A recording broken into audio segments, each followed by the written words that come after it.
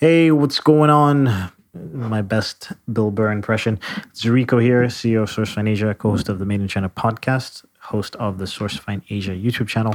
And in this episode, I sat down with Harrison Bevins. He's like, as I said in the episode, he's probably the person I've interviewed the most, which is funny. Like he's been on so many podcasts and so many YouTube videos with me. But we were in Manila. We were hanging out at this place called The Refined. If you want to check out what that is, you can go to The Refined. Just Google The Refined Manila and it'll pop up. But you can also go to our YouTube channel and watch the video that I did where I interviewed the CEO and co-founder, Noel Nagit. He's from Toronto, is a Toronto boy like me. And I interviewed him at The Refined, and there's some cool shots of the place. And if you want to see, there's a visual component to this podcast as well. So, me and Harrison are hanging out at The Refined, and I interviewed him. And the whole point of this episode is third year in China lessons and transitioning out of China.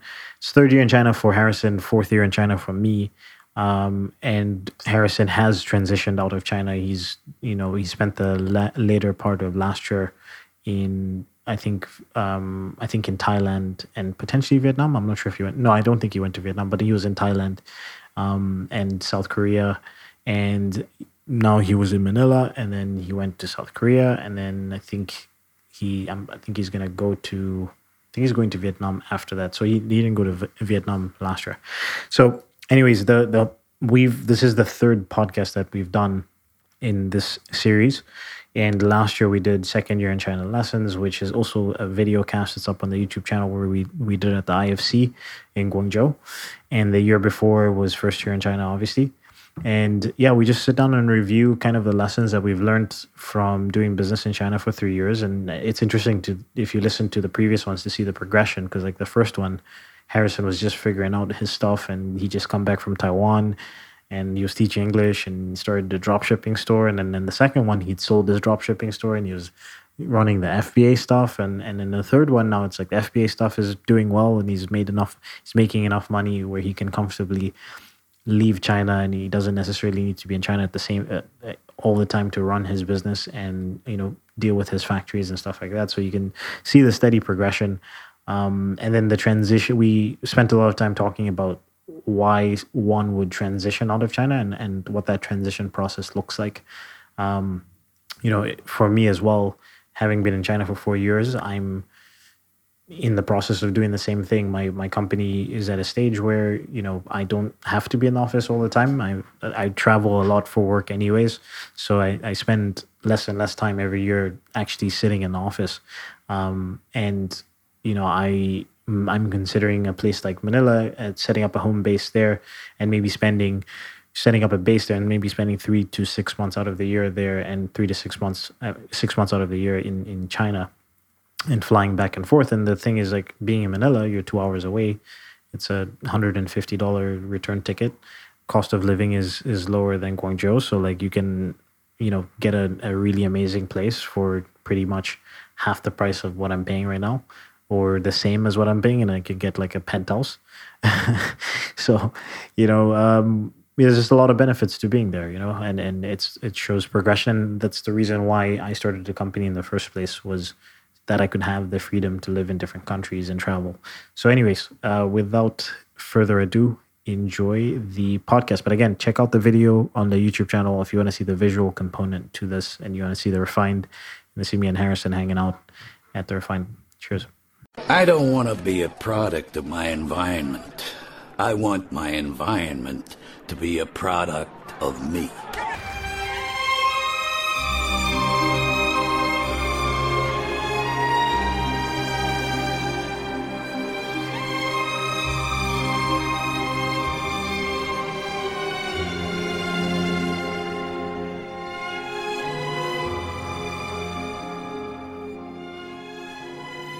Guys, it's Rico here, CEO of SourceFind Asia, and I'm back with another YouTube blog, Made in China podcast episode with Harrison Bevins. I think you're like the most interviewed person I've ever had. Super popular on your podcast, always bro. On my podcast, always like, man, this is the last time. What? No. I'm kidding. So yeah, what we're doing, as promised, third year China lessons, and then the transition outside of China.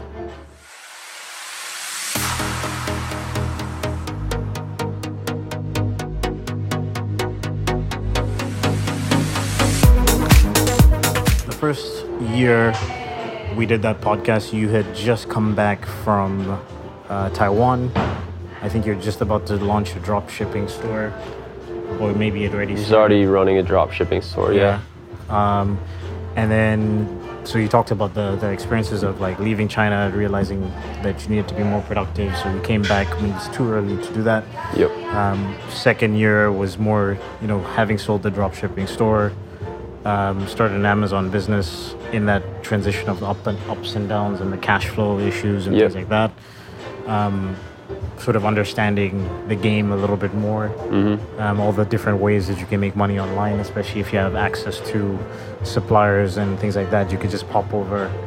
I think you gave an example of a story where you wanted to ship out some products just before Chinese New Year, and you found the supplier 2 weeks prior, and then you went there, you did the inspection yourself, you shipped out the products. You see how good my memory is, man? Yeah. That's really good. You watched the video yesterday, didn't you?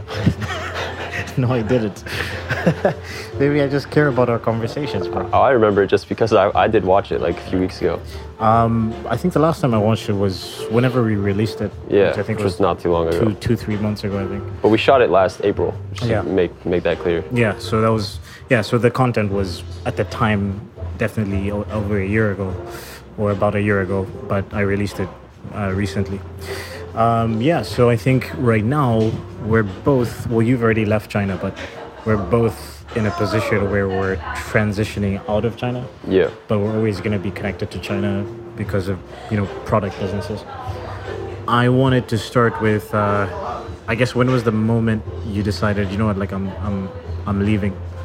So I went back to the US in the summer of 2018, last summer. And I spent about a month there. And at this time, my Amazon products were blowing up. And I was just seeing how much money you can actually make with this type of model. Yeah. And at this point, I didn't have any other supplemental income. And I was seeing that you could live off this type of business full time and really live wherever you want. And I came back to China.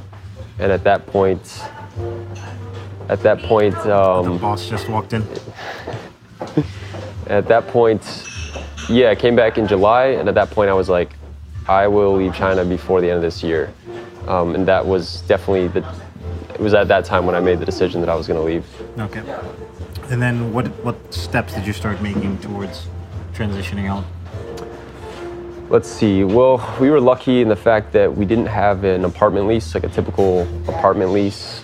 My living situation, I was living with my girlfriend at the time. Month-to-month situation. Yep, yeah. And it was actually her boss's apartment. So the really only difficult thing was kind of getting her on board. So I mean, if I was on my own and I wanted to leave, the only thing that I would have done to prepare really is done some more research on where I wanted to go. So I guess getting rid of some of your stuff that you don't need. Right. So I forgot to speak about that. I basically shipped most of the important stuff back to the US and got rid of the rest of the stuff that I wasn't going to use. I started doing research on places that I wanted to go, places that I wanted to live. And once I got my girlfriend on board, we left at the end of October. So like 4 to 5 months after I came back. Yeah, so the transition of getting rid of your things, planning, all that stuff. Getting rid of stuff, getting the apartment cleaned up, throwing away stuff we don't use, figuring out where we wanted to go next, buying those tickets. And then once we bought the tickets, it was committed. We picked a date, and that was it. At what stage, I guess the kind of person who would be very interested in this content, I guess it's a mix. I think a lot of people would be the guy like ourselves 6 years ago who's like, oh, okay, this is cool. These guys started businesses 3-4 years ago and now they're able to kind of do what they want to do, which is traveling around. Mm-hmm. And then there's also the entrepreneur who's maybe been running a business for a while and is just beginning to understand the concept of, a lifestyle business. Yeah. So, at what stage financially do you think, and it obviously depends on where you want to go, but at what stage financially do you think you can start to like live in different countries in Southeast Asia? Like, how much money do you need to be making per month? Yeah, so I mean, a lot of that depends on your own level of risk tolerance as well as your lifestyle. So Yeah. you can easily live pretty well on $2,000 a month, and it just depends on what your expenses are and like if you have student loans that you're paying off or other debt. But for me, like even I have student loans, for example, that I have to pay off, that I'm making payments on, and I can live quite comfortably on $2,000 a month. Yeah. And the rest of everything I make, I'm reinvesting into the business. Now, if you want to ball out, like obviously you'll need a little bit more money, but it kind of just depends on what your personal preferences are. Well, what about you? What are your personal preferences, I guess? Well, so it's I'm becoming. I can break down mine as well, So. I think what we kind of discussed this the other night, but I'm becoming a victim to lifestyle creep, where you start making more money and your lifestyle starts to also adjust to that increases in income. Yeah. And so I mean, I try to, like, right now I'm living pretty good. I feel like I'm very comfortable. I can do all the things that I want to do, as far as going out to eat at different places, traveling when we want to. We take taxis everywhere we go. Like we live very comfortably. We are in Asia, so that helps obviously. Yeah. But like I said, you can do that on $2,000 to $3,000 a month, and it's not a big deal. And for me, that's right now, because I'm trying to reinvest in these businesses and keep them growing. I'm really focusing on capping myself and not being overly spendy. Yeah, I think for me, I mean, obviously it's quite similar, but like for the viewers, like I have a 2-bedroom apartment in downtown, like in the heart of downtown in Guangzhou. It's not like the best apartment, it's just a normal spot. But if I'm going anywhere, I'm gonna live by myself. Like that's just like I'm used to that. Either I'm gonna live by myself or I would live with somebody that I'm close with. So that's like those are like minimums for me. But I know that based on the amount of money I'm paying for my place in Guangzhou, which is between $1,200 to $1,300 a month, including utilities, I can get a 2-bedroom place here for that price.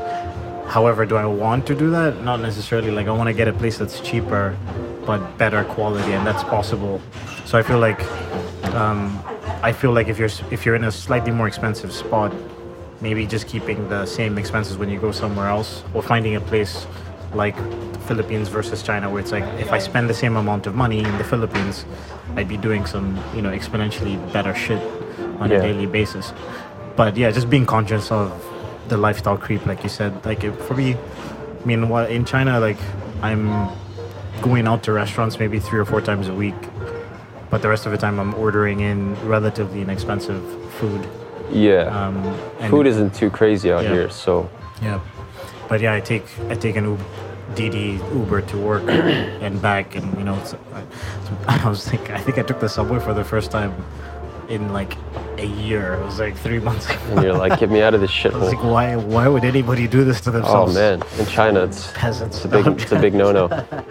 No, I mean it's tough. I did that on the regular, especially around rush hour and stuff like that. It's enough of the reason not to live in China in itself. Yeah, I mean I did that when I was teaching English and whatever, and like I was living in Haiju, and I had to go to Tianhe every day. It was like a year of my life just squeezing into the train, squeezing out of the train.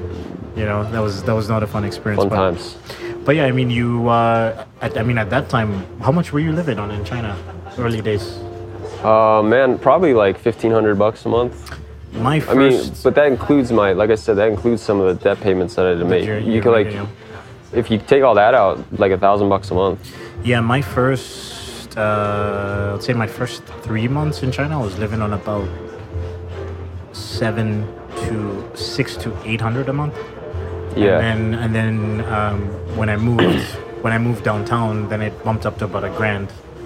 But yeah, I mean, I was relatively like quite cheap early days. Like not like very cheap. Like my apartment was $300 a month. Yeah, it's gone up quite a bit in the last 3 years. Yeah, yeah. But even like the spot that I was in was not the nicest place, and it was outside of the city.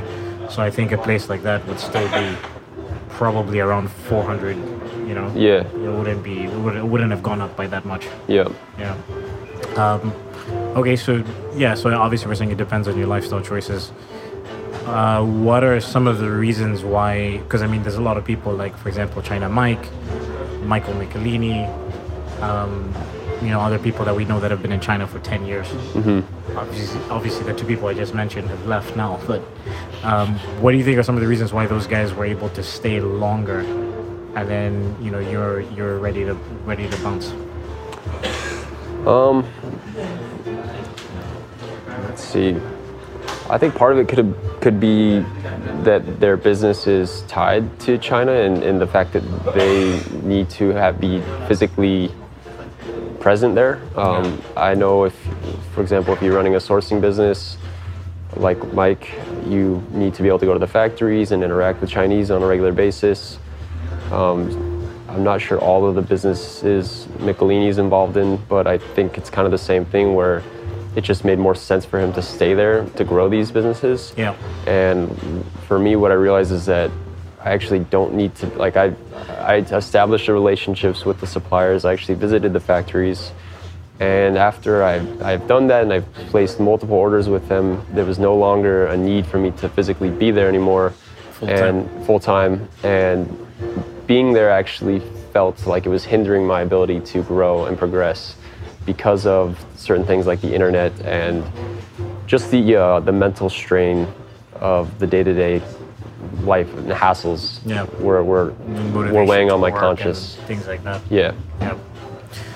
Yeah, no, I think so. I think it's a combination of a couple of Michelini, a big thing is he got married to you forgot to mention that. Yeah, so that's a big one. That's a huge one. I mean, yeah, he was 2 kids, and her dad was like living with them, so it was like, it's kind of, you're in that situation, right? But yeah, definitely Michelini's brand and a lot of his businesses, especially with the events and stuff like that. Yeah, he's the expert in China, right? Yeah. And that's so it makes sense to stay there. And I think also definitely they had like a love-hate relationship with the. I think everyone does. I mean, like even after I've left, I still think it will be fun to go back and visit, just because it's chaotic and it's not like any other place in the world. But living there long term, it's like a little bit of distance from it. Yeah, it's like give me a little break, go back for a week here and there. But that's about as much as I can handle. For me, I mean, I still plan on being like half a year in China, half a year outside of China. Yeah. Like, I think I'm gonna be going. Definitely have a love-hate relationship with the country, but I think I'm gonna be going back there for the rest of my life. Like, it's just one of those things. There's certain things about China that are just so unique and so interesting that you just can't find them anywhere else. But then there's also certain aspects in terms of your lifestyle, which obviously it's becoming more expensive, but there's just certain Western comforts I think that I'm beginning to need. Yeah. When like we said, if you're starting to make more money, you want those things, and it's like, why should I keep putting up with this this nonsense? Yeah, and it's like, if you're making significantly more money, it's like, why would I spend it here? Right. I'd rather go to like Hong Kong, or I'd rather go to exactly. Yeah. So yeah, I mean, there's a lot of different aspects. What do you think specifically? I guess if we could break down, I guess it's what, like the food, cultural differences, language barrier. About why one would want to leave. Yeah, internet. Yeah. For me, it was food / health. That's a big one. When I felt like I couldn't get good food, or that would be like incredibly frustrating. And I did feel like I was losing weight. I had already lost a bunch of weight, and not being able to like eat enough like sufficient nutrients on a day-to-day basis started to take a toll on my mind. It's expensive if you want to eat healthy, right? And even if you cough up the extra money, like the quality is still not fantastic. Like you're not getting high quality stuff. You're just not. Unless you're buying all imported stuff. And, yeah, which is going to cost you like 4 or 5 times the amount. I think you need to have a private chef. And then private trained chef that knows how to cook Western food. And then also all the food that you're buying is from the imported Western supermarkets. Yeah. Yep. So which would be a pretty chunk of change. Yeah. Yeah, every month. And then besides that, for me it was, again, to relate to health, the air quality, which was very bothersome for me. And it's not so much that it's not like I actually felt anything in my lungs. I mean, it's the part of just like seeing that every day and that effect on your mental clarity. Yeah. Seeing that shit every day and knowing that you're not breathing healthy air just really got to me. And then next, I would say internet was a big factor too. Dealing with a VPN and like websites taking forever to load. That just all those things together just start to weigh on you. Too much pollution from China. It's taking its toll, man. All right. I was gonna say internet. I think internet is maybe one of the number one things. Mm-hmm.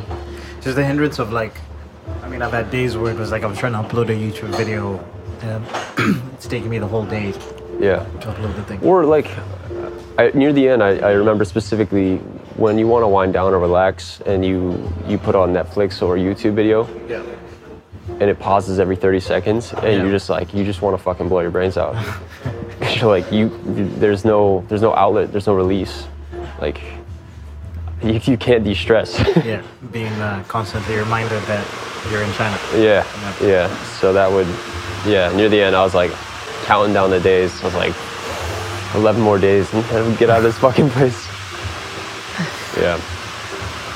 Yeah, so I didn't want to say anything bad about the people, but there are things that... Well, it's not necessarily like the people themselves individually. It's just, I mean, stuff that we've talked about before where you can't get off the train because other people are running. Right, so I also, that's the thing, is like I don't want to generalize and say that everyone is like this in China, but there are issues like that with the people that can drive you bonkers. Like, just different attitudes towards things, different behaviors that we have. The issue is it's like they're not rude people. It's just they value different things, and things that we see rude, they don't see rude, and vice versa. And just to be clear, there are a lot of Chinese people who feel exactly the same way about the stuff that we're talking about. Like, I've had numerous conversations with my friends who are locals, born and raised, maybe traveled a few times. Some of them haven't. And they also get frustrated about the same things that we're frustrated. Oh, that's it's just that they've grown up in that environment, so that it's more they're used to. For them it's just reality. Yeah. Like, they're tolerant, but we've seen what it's like not like that. So when you come from the West and you're like, there's like 15 million people trying to get into a subway door that hasn't even opened yet. They won't even let the people get off. You're like, how is this happening right now? Like, there's a lack of logic sometimes that can drive you mad. But those things, like you said, you're really good at avoiding situations like that. So it's like, it depends on where you live and your situation. I was pretty far away from downtown, so I had to take public transportation like every day. Basis, so no, I mean, I definitely, like, again, early days, because I experienced that for a year.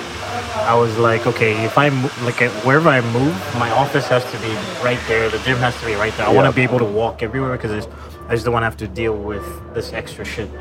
And that helps. It helps a lot. Like, if you are in a good area and everything is within walking distance, and you're not dealing with traffic, you're not dealing with the subway, you're not dealing with being shoved or things like that. Yeah. There are days, maybe even weeks, where things are just smooth for me. I'm like, my daily routine is good. End up at Mikasa, get a little shisha, you know what I mean? Just chilled, relaxed.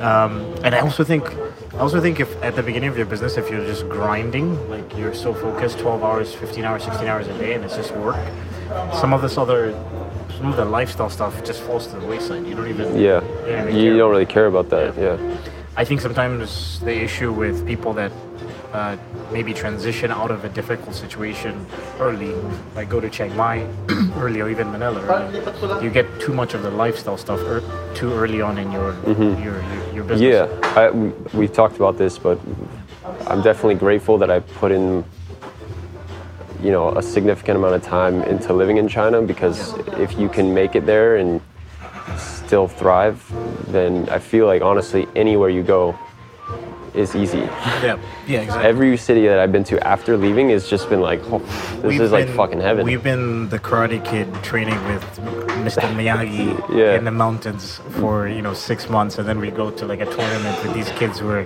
playing around, and it's like this is light work. Yeah, it's not comparable, man. Yeah.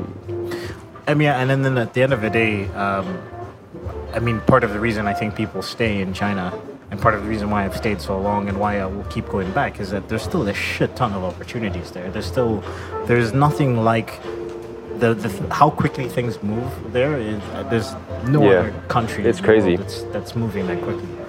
Construction-wise, technology-wise, various businesses that pop up there. Yeah. So there's no red tape, so a decision is made and then it's done. Yeah, everything gets done extremely fast. So that's always fascinating, and I think, I think that's a big part of it. Even Michelini used to talk about that. Is like when you start to sort of accept the chaos, and then you also enjoy the progress, then it becomes much easier to live there. Mm-hmm. And of course, if you're building a family, that's another thing. Yep. With Mike, there's the sourcing side of things, but then also the basketball thing, which is his favorite sport and his passion. Yeah. So for him to be able to bring in players, and then for him to be playing basketball semi-professionally in China, I think that was a huge thing for him. Like there's no other country that he would have been able to do that either. Yeah, he's fluent in Chinese. He likes the culture. Yeah. He gets best of both worlds. Yeah. And if you talk to Mike about it, like he'll say like the reason why he transitioned out is mainly for health reasons. It's mainly just like, I think that's for a lot of people. Yeah. It's a big one. Mainly for health. And I'm beginning to feel that as well. Like I feel like also just because you guys are gone and all that stuff, it's like I'm beginning to feel the health aspect as well. Right. Yeah. Yeah, man. We only got one chance on this earth. Only one chance, yeah. Okay, what are the between the second year to the third year of being in China, what are some of the business lessons that you've learned since running your Amazon business? Because we were talking about specifically about the game and all that stuff, but like what are you seeing now? Specifically about like how it relates to China, or just in general? How it relates to China.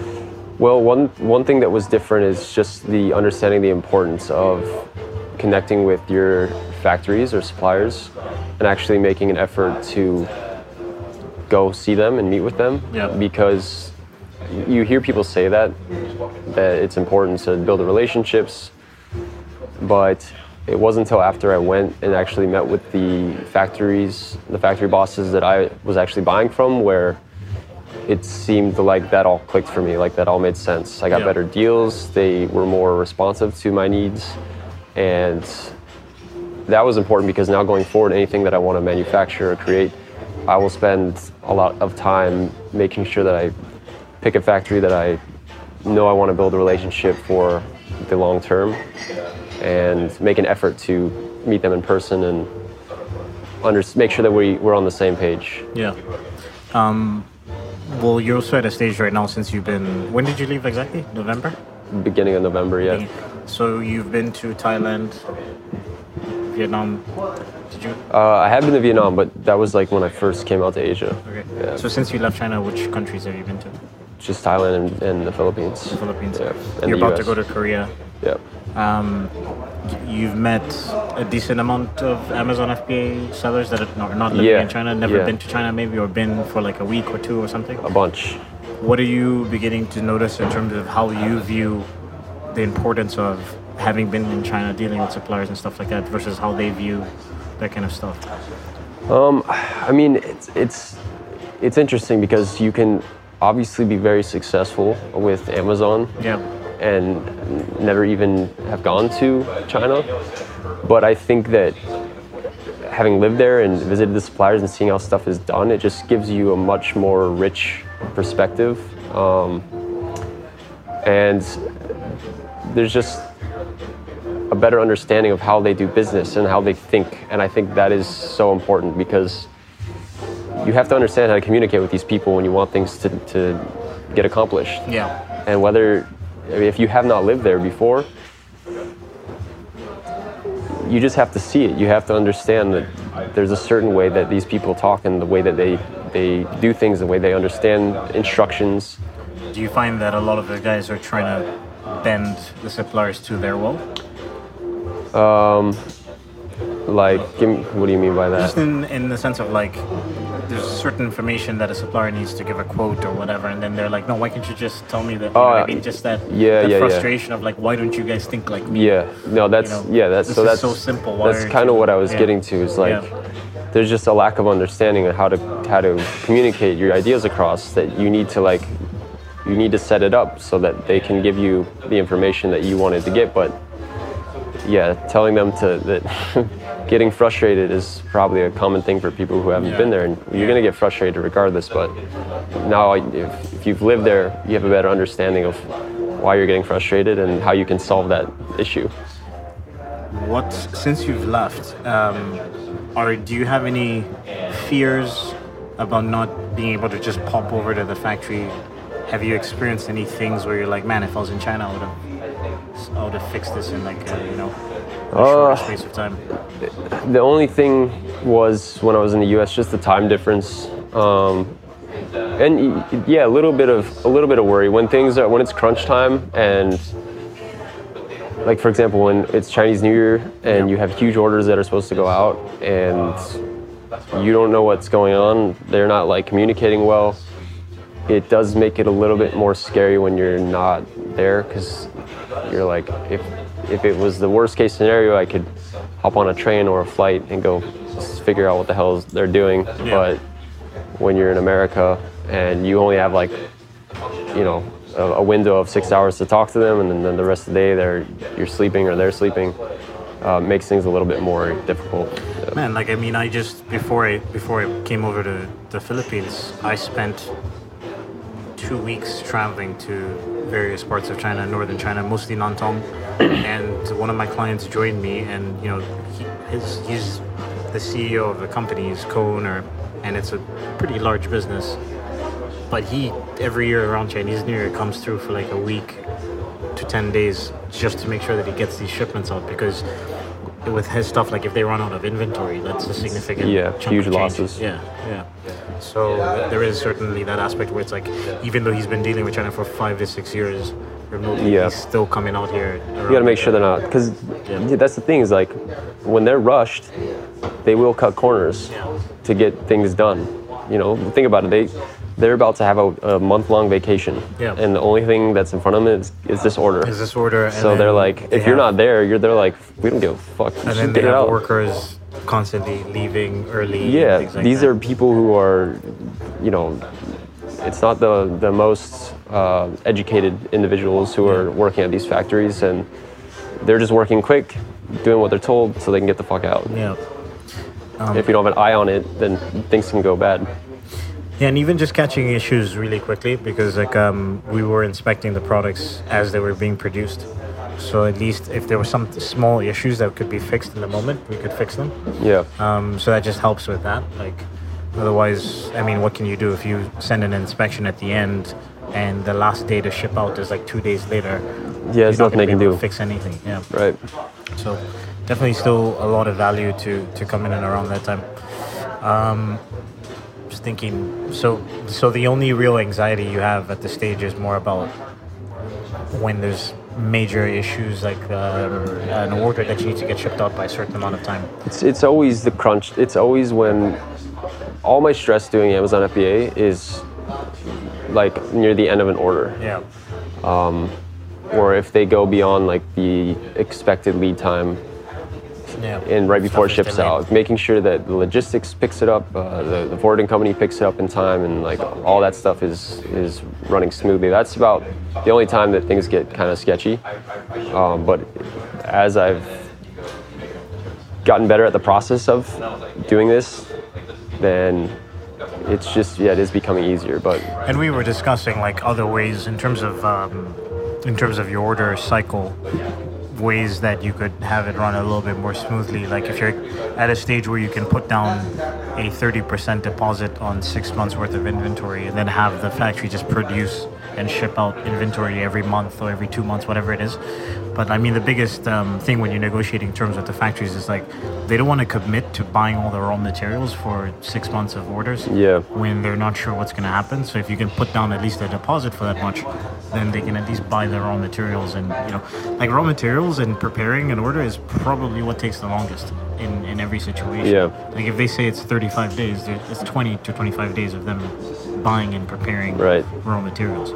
The last part is just them assembling everything. Just them assembling and, exactly. So, I mean, there's ways that, you can systemize that and stuff. And, and of course, with the quality stuff, QC companies, all that shit. Yeah. I think for me, anxiety-wise, the anxiety that I have with leaving China, as we discussed this, it's extremely difficult for me to get USD into RMB in China without me physically being there, which means I have to put a lot of trust into one of my employees. Obviously, there's things like NEAT and stuff like that, but there's a lot of fees that get incurred with that.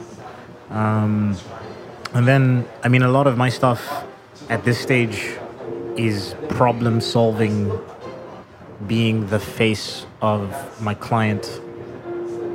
It's not that frequently that I have to deal with major issues, but a good part about being here is like I could pop into China within 2 hours. Like, so like that's the like I wouldn't go to Colombia right now, for example, for 6 months. Like I would not feel comfortable doing that at all. It's too far. It's too far. I'm not at that stage yet. Time zones, all those issues.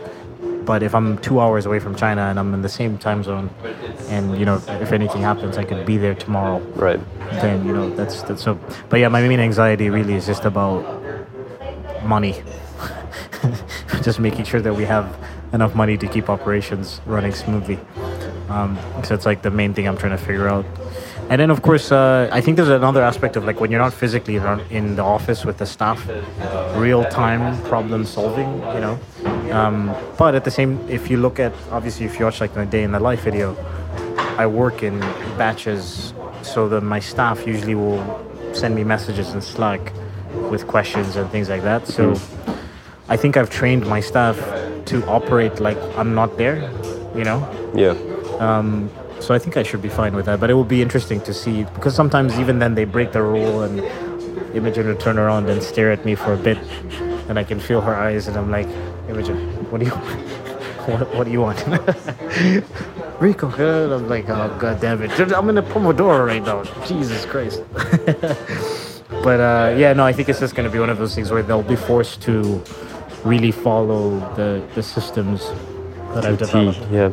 So I guess my advice generally would be like, even though, and this is, I guess, me considering myself a 4-hour work week baby, even though you're physically in the office every day with your staff and stuff like that, is like, and it might be a little bit weird to start asking them to write you messages on Slack when they're sitting like 5 feet away from you. But I mean, if you're trying to transition out and have the business run by itself, or you want to be able to have the freedom to travel when you want to travel, you have to sort of implement those systems early. Yeah. And then have your staff used to it. What's really cool right now is that we have 2 employees in Nantong that are full-time employees, and I only see them once a month.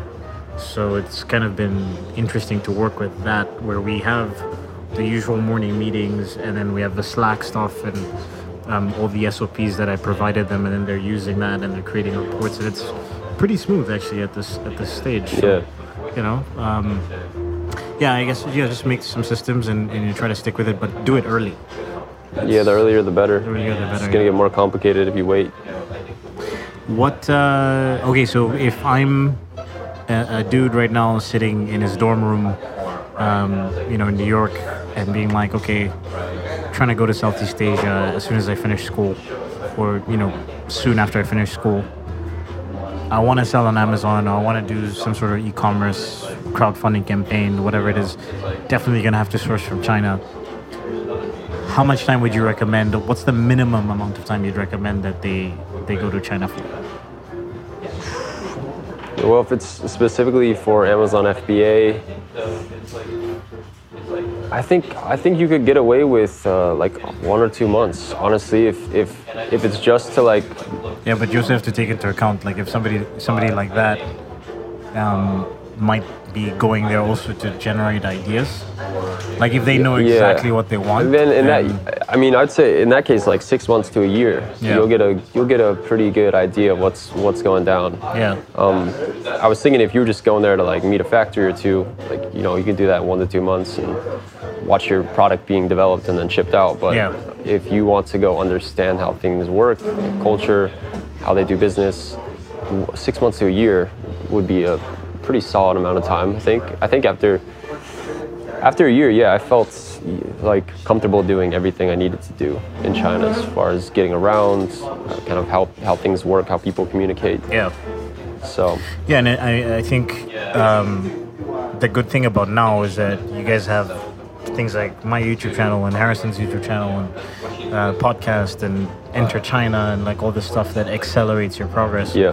Whereas like when Mike and Nick Ramil and these guys came out, there wasn't any podcasts about business in China. They had to learn everything by themselves, and it took them 2 to 3 years to figure shit out. Right. Yeah, I agree. I think 6 months to a year is a optimal amount of time, and that's specifically if you kind of know already that you want to make a physical product. Like, if you're going to China without any idea what kind of business you want to start, it's going to take 2 years. Take you 3 years, like what it did for me. 2 to 3 years. Yeah. But if you know, like, I want to make an original design product, I'm going to crowdfund it, I have a couple different product ideas, that's a year, because you have to have the initial design, development, discovery phase, what you're going through right now. But you could also start that in the US or wherever you are. But then the development itself, dealing with the factories, getting prototypes made, like all that stuff is going to take, you're going to go through multiple versions of the prototype. Even just finding the right supplier, like all that stuff is going to take like a year before you're at a stage where you could leave. And also you want to be there, if with an original design, you want to be there during the mass production. Right. Because as you guys may be aware of, most crowdfunding campaigns are super delayed with shipping out product to the end users. And then 6 months, if you're doing like a drop shipping or private label, and the first couple months would be trying to discover new products, research, all that stuff, getting samples, maybe launching maybe 1 or 2 products, seeing what pops. And then, after 6 months, you should have a good understanding. You should have been to a ton of factories at that stage if you're serious, For launching products, it's great. Yeah. Because, from a year ago, I had 1 product, and I launched 6 products last year, and I was able to do that fast because I was in China, being able to get samples, contact different factories, go visit those factories. If I was in the US, it would have been a different story. On the flip side, even for guys with established Amazon businesses, I guess me and Mark I interviewed Mark, the video should be out at this stage. We were kind of talking about the same thing, is there's a lot of guys who are running Amazon businesses that have no idea that they could cut down their per unit cost by finding a new supplier. They might be working with a trading company. They might have very specific situations that you can only really discover if you either, 1, have somebody on the ground in China, or 2, wink wink, or 2, you physically go there yourself. Yeah. And I think about Nick Nerov. Nick Nerov, he's got a YouTube channel as well. I think we did a podcast where we talked about it. His initial factory that he'd been working with for 2 to 3 years, we went there, and it was in the middle of nowhere. He was the only client that they were making that specific product for. They were focused on a completely different version of his product, using different materials, and he had tripled his order quantity, and they were trying to raise his per unit cost. So I was like, man, this is just, it doesn't make sense at all. He was like, look, I can even double my next order. And they were like, no, we still need to raise the cost. And I was like, the reason is because they're not focused on this product, which means they're not, whatever agreement they have with their raw material supplier, they're not ordering enough of it, or they're not specialized. And quite honestly, I think they don't care, you know. So, Yeah. So it's like what you have to do is like find another supplier that's specialized specifically in your product, because you're purchasing enough product right now that a small to medium-sized manufacturer would be extremely happy to take on an established Amazon business that has 2 to 3 years of history and growth as quickly as you do. So then, you know, we ended up cutting his per unit cost by like 40%. Yeah. With the new factory that he found. Took a while. He had to go to freaking Urumqi and shit like that. Like, it was not easy, but Yeah. there was not something that was not something that he could have done remotely. No. And that makes a hell of a difference. If you can cut down your expenses by 40%, That's huge, man. like, Yeah. what is that going to do for your business, you know? So yeah, even for you established guys out there, like, stop being lazy. Don't be a lazy bitch. Or pay me. Fuck you, pay me. What advice do you have for the good people? What parting advice do you have for anybody that is thinking about China, thinking about e-commerce, drop shipping, you know, physical product space? I would say don't try to learn too much. Like, learn the bare minimum you need to do the first thing, and then do that thing. And you go step by step. Basically, the issue that I see most people having with drop shipping, Amazon FBA or whatever, is analysis paralysis, or trying to learn every single thing about the business before they get started. What I have done for the last 2 product-based businesses that I've gone through is figuring out how to do the first thing, or whatever it takes to get started, and then you just kind of learn as you go. But that's the best way to learn. So for Amazon FBA, don't dwell on a product too long. Like, you do have to find a good product, but you're not going to hit a winner. It's very rare that you'll hit a winning product like the first time around. What about the climate of FBA right now as a newcomer? I think it's difficult. Yeah, as a newcomer, like, if you have no experience, it's not going to be an easy way to make money. But if I wouldn't say don't try it though. Like, this isn't a perfect example of, like, maybe launch something a little bit smaller order to learn the process, learn about marketing and those types of things. Maybe put aside some money where it's like, I'm willing to lose this. Just Right, to like learn the process. think of it like a course. Like, right now there's gurus selling courses for $4,000. Yeah. Don't fucking buy that course. Spend $4,000 on an inventory run. Learn everything there is about that process, and you'll be way more experienced after that. You have a better idea of why that product worked or didn't work, and then you go and you build from there. Pretty solid advice there, Mr. Bevins. Was it? Yeah, that's pretty good. Oh, all right. I'm impressed. I'm like, oh, okay. What do you think I am, man? Look what I built. Buddy's been learning out here, huh? Yeah, I think my parting advice for newcomers with FBA is, yeah, try, like Harrison said, you know, be prepared to. It's not going to be as easy. Try to spend money where you're actually doing it in a practical way, not theoretical way. So with the courses and stuff like that. And I mean, you can get help from, I'm not a shameless plug, but from companies like mine where you don't have to spend a ton of money to get help. Like, you can get help on QC, you can get help on product research for, you know, a couple $100, right? So like little things like that are going to give you an edge at the beginning. I think you should be looking out for those things and then just trying it out, just, you know, trying it out. And if you can come to China and start teaching English and use the money that you make from teaching English, live cheaply, and then use the money that you are making from teaching English to try out different products. That is still a viable option, is getting an English teaching job in China. Yeah, there will always be English teaching jobs. Yeah, it's just the demand is so high. What is the smallest thing you've done that's brought you the largest results in the last year in your business? 80-20 principle. Smallest thing I've done that's probably the most amount of results.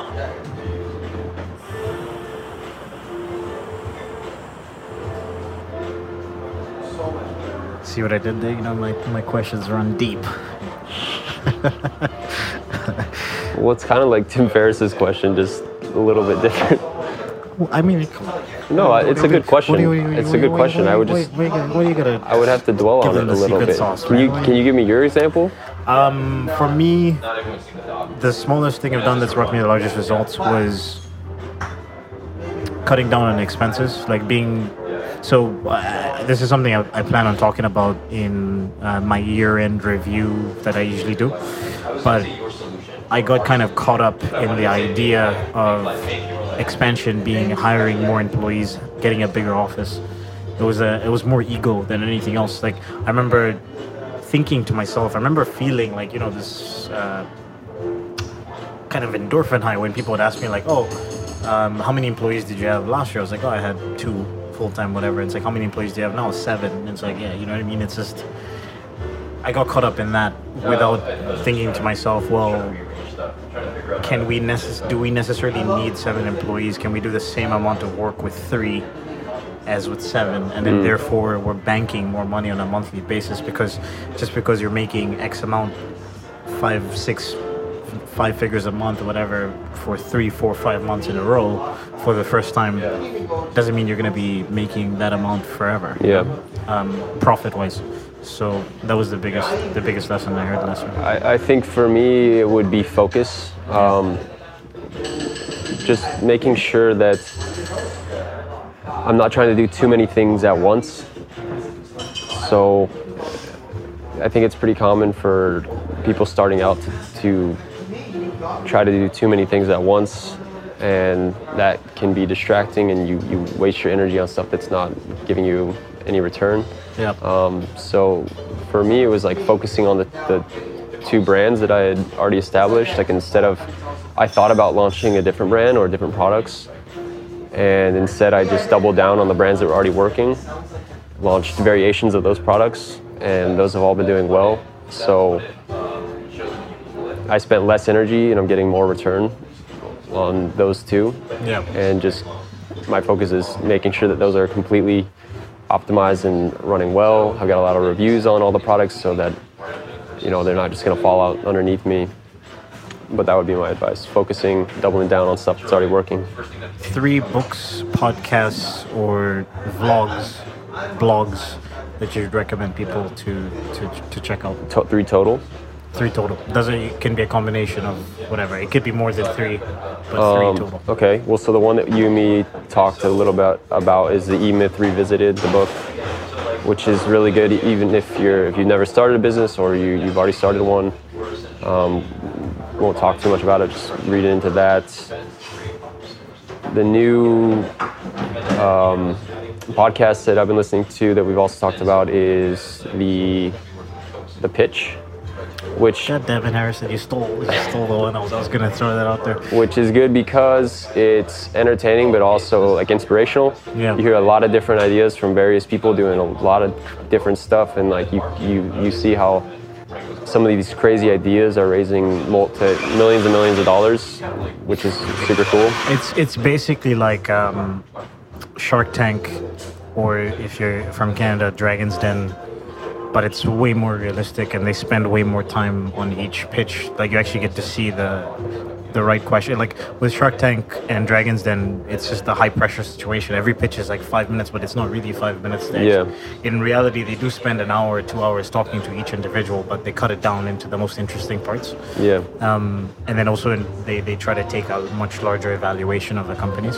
So, but the pitch is just like, for somebody like myself, who eventually wants to become like an investor, I really love hearing the kind of questions that they ask. Right. The way they think about their businesses, and that also kind of makes me think about my business as well. Am I doing the right things? What things should I be setting up if I wanted to, let's say, exit, whatever? You know what I mean? Types of numbers and metrics that you need to be thinking about. Yeah, exactly. It's really, really good stuff. As far as, I'm trying to think of it, there's any blogs that I read. This is kind of a weird, this isn't a blog or anything else, but like I've found what is helpful also is being a part of a Facebook group, or like a niche specific Facebook group or mastermind group. Yeah. So like I'd say half the stuff that I learned through Amazon FBA was reading other people's questions on some of these focused Facebook groups for Amazon. And you can ask your own questions, you get feedback. So being a part of that and contributing and also getting that information is another thing I would recommend doing. And they have got Facebook groups for every business group that you could think of, every niche, whatever. It doesn't matter industry. For me, books-wise, Crucial Conversations, something I just finished a couple weeks ago. Really good book in terms of being able to recognize when ego is getting in the way of an important conversation and adjusting to that. Like I think I told you and Carl that I think a lot of these skills that they mention in the book are stuff that people develop when you travel and you get to understand different cultures and you're used to talking to different people.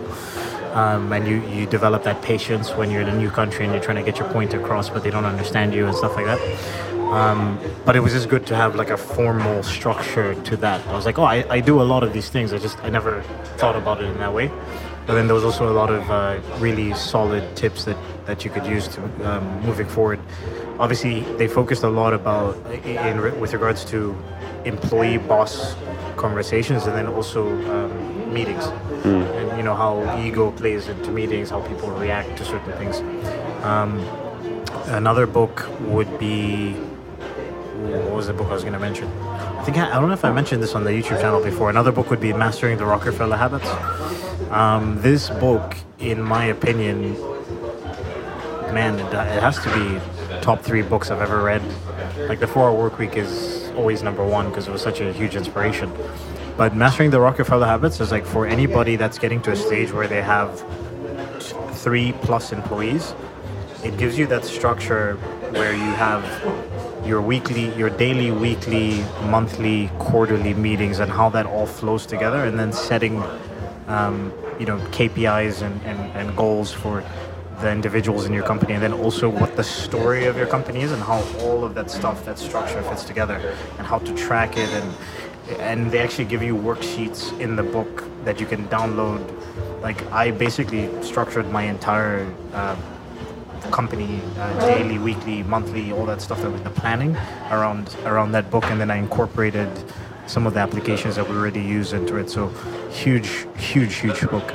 Podcasts, Business Wars by Wondery. Wondery is kind of like Gimlet. They're like a podcast company, so they have a bunch of different podcasts. They have Legal Wars, but Business Wars for me is like my favorite. I listen to it every week. And they just basically break down competition between some of the most famous companies in the world. So they've done like Apple versus Microsoft, they've done Sony versus Nintendo, like PlayStation versus Nintendo, and they just 6 episodes every time, and it's like a story with factual information and then voice acting and stuff like that. It really brings you into the world. YouTube channels, I'm not a big, in terms of business, I'm not a big YouTube. I haven't been watching guy. any business stuff on YouTube. Yeah. It's more just entertainment. Tony Baker Comedy, man. Tony Baker Comedy, a shout out. He's my favorite comedian right now, and he does like these voiceovers, animal voiceovers, which is like, he's like world class at that. Like it's really funny. He gets the sound effects. Like I don't even know how he did breath control. It's legit. It's really, really fun. He has an Instagram page as well, Tony Baker Comedy. That's where most of like his clips are. So check that out. Yeah, that's it. So again, if people want to find you, where should they go? Yeah, I've got a blog, harrisonbevins.com, Instagram, Harrison_Bevins, and that's probably the 2 most active things that I've got going for me. So cool. YouTube channel, I'm posting like once a month, but also same name. Okay. And if you want to reach out to me, that's podcast@sourcefineasia.com, sourcefineasia.com/Made in China for all the Made in China podcast episodes, the show notes. Obviously, the YouTube channel is also Sourcefine Asia. And I will see you guys next week. Cheers.